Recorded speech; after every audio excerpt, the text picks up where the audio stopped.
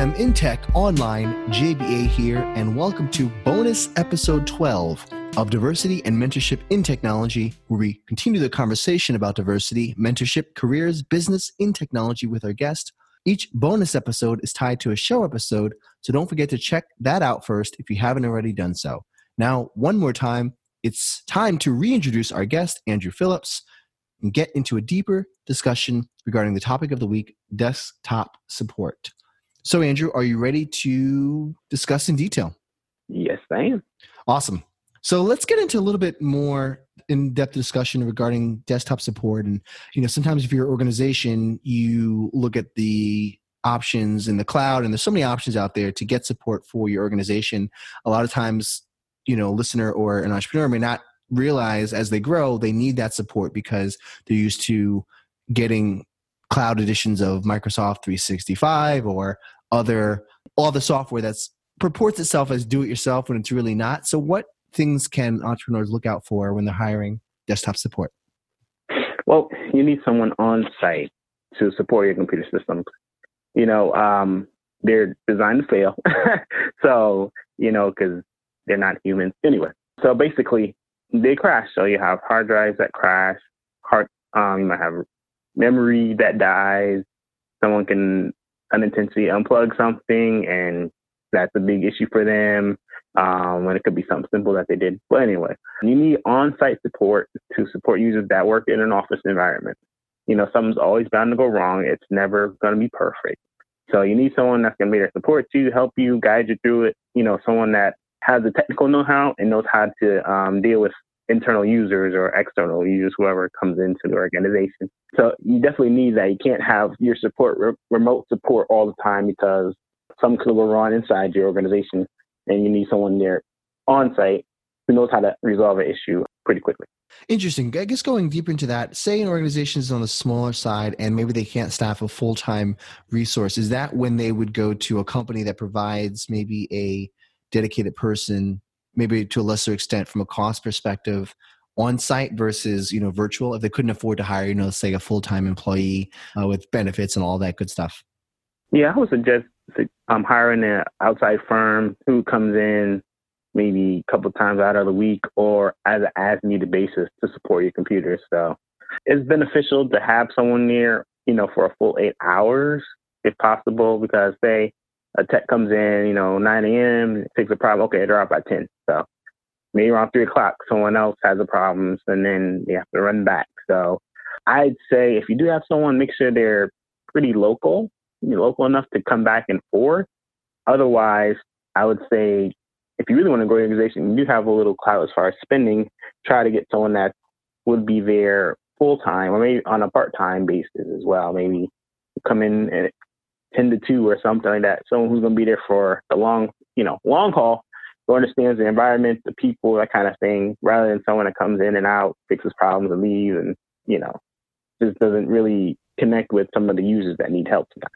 Got it. That makes sense. So having somebody who is there more times than not in local DMIT is definitely something you want to think about. And I guess also going into the topic of security is a big thing, right? You look at the Equifax breach and a few other things. How important is security, and how can an organization really protect itself when you don't know, if you're outsourcing it to a firm, you really don't know what's going on. You don't know when you're breached, when you're not breached. How can, from a security perspective, can firms protect themselves from your experience? I think starting simple. So simple as locking your computer when you walk away from it. Having a setting by desktop support to say, lock your computer screen after 5 or 10 minutes or whatever. If you're really that strategic, you can say lock it down after 1 minute or something like that. Don't share your passwords with anyone inside your department unless it's IT, because they can manage all passwords. Don't do that. Don't leave your password under your desk so someone can easily get to it, like after hours or something. A cleaning crew, you never know. They come through and they see your slip of if your password to get in, they can get in easily like that. So one good way to protect your password is LastPass.com. So you can store all your passwords inside there, mainly for websites and such, where it's like a vault of all your passwords. So you don't have to worry about logging in every time. They're all secure. They're all safe there. So that is one way for looking at security on the simple side. On the bigger side, security, that's more like what an IT security admin will do, like how to block any activity coming into your organization. So running different tools, vulnerability tools, that kind of thing, blocking certain access to websites, that kind of thing. So those are some of the things in security that an organization can look at. And that's great. I know LastPass was something we mentioned previously on another episode, and storing all your passwords sometimes, in one location is pretty convenient. And, just be careful, right? Use common sense when it comes to passwords. Testing 123 or admin 123, anything with 123 in a sequential sequence is generally not recommended. So that's some really, really great advice. In terms of overall enterprise desktop support, do you ever run into a situation where an organization has different departments with different needs, and therefore the organizational structure from a IT perspective may be harder to manage? What do you recommend if you're an IT, for other IT professionals who are managing a larger organization where there's 20 departments, all have different needs, and there really is no coordination or agreement into the IT policies? Who sets the IT policy, and how does that portend to the organization that maybe is a little larger and has different needs for different departments?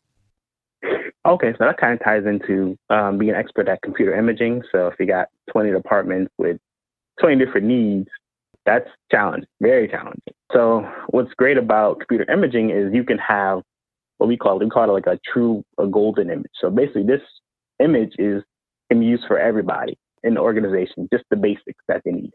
So I encourage anyone who's learning how to do computer imaging or who's in it, don't know how to get around it, have a true golden image where these are all the baseline apps that everyone's going to get. So after that, you start building per department. So you got your accounting department, they need this, they need that. You got your marketing, they need this. You got your legal department. These are different departments within an organization that have different needs. So I would say meet with team leaders in all these departments, ask them what their needs are, build out accordingly to what their needs are, and then over time, keep refining that process over and over again so you have a perfect model for each department. Got it. That makes sense. And one thing I want to talk about is budget cost. A lot of entrepreneurs at DMIT are always concerned about pricing and cost, and anything in any IT industry. Sometimes it can seem like the Wild West because you don't know what costs are. You try to hire a developer, you get very, very different prices depending on the technology vendor. And some industries are like that, but I find that IT is less consolidated, so prices can vary over the map.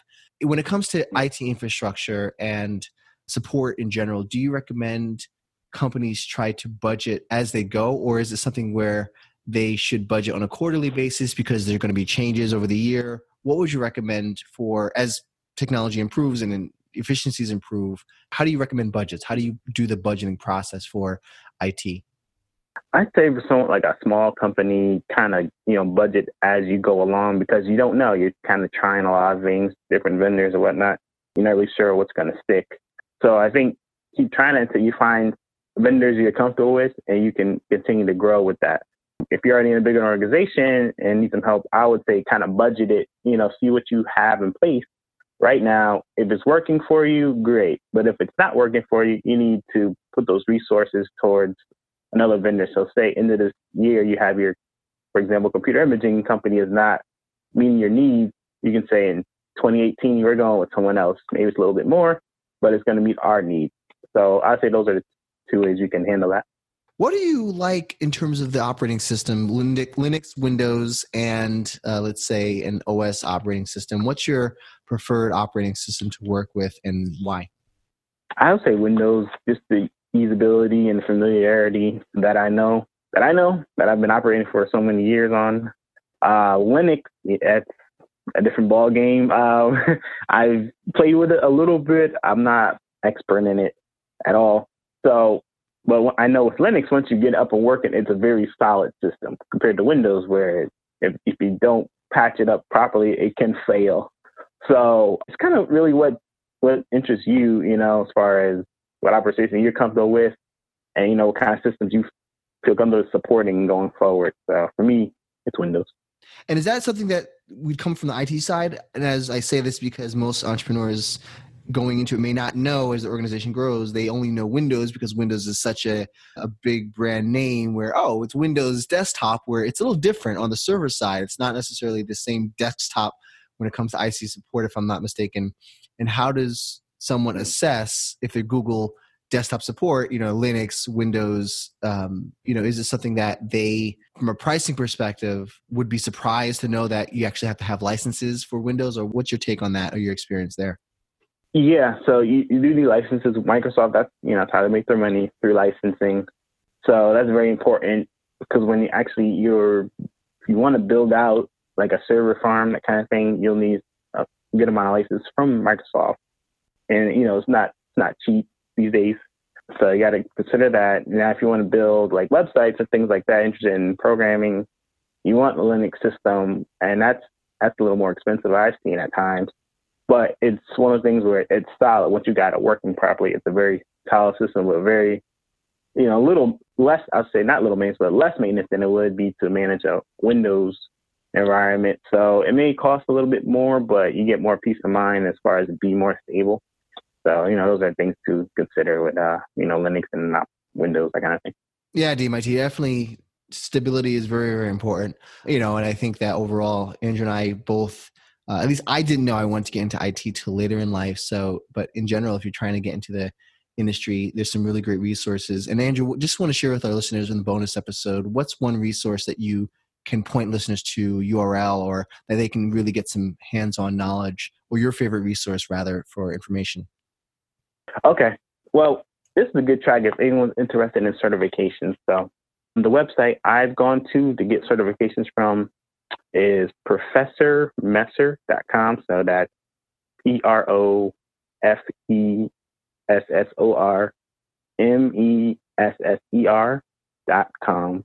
So he can be your private tutor, basically. So if you want to learn your A+ certification to work on desktop support, he'll guide you through each topic on how the test is going to be structured, that kind of thing.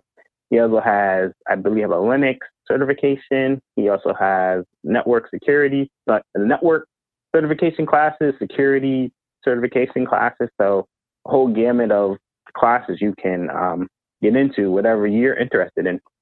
So that's one great site. I'm trying to think of some other ones I use. I know one called MakeTechEasier.com. You can Google that as well. This gives you different tips on how to make tech easier for you. If you have issues with things, it gives you good tips, advice, how to do things. And lastly, I'll give you one. It's called HowToGeek.com. That's another one. Like a lot of times I go there, and if I don't know something, I'll go there. It'll have some ideas on how to, simple things like how to make your display on your screen come up or whatever, or how to improve your stability in your current computer, that kind of thing. So, these are all great websites to go to where you can definitely figure out what you want to do and grow your skill set and figure out, what industry you want to get into eventually. Awesome resources, DMIT. So howtogeek.com, very familiar with that one. MakeTechEasier.com was another one. And Professor Messer, which I've never heard of, but I'm going to check it out after the show. ProfessorMesser.com. Andrew, I want to thank you again for providing such tremendous value to our listeners, and we'll talk to you later. Okay. Thank you for having me on.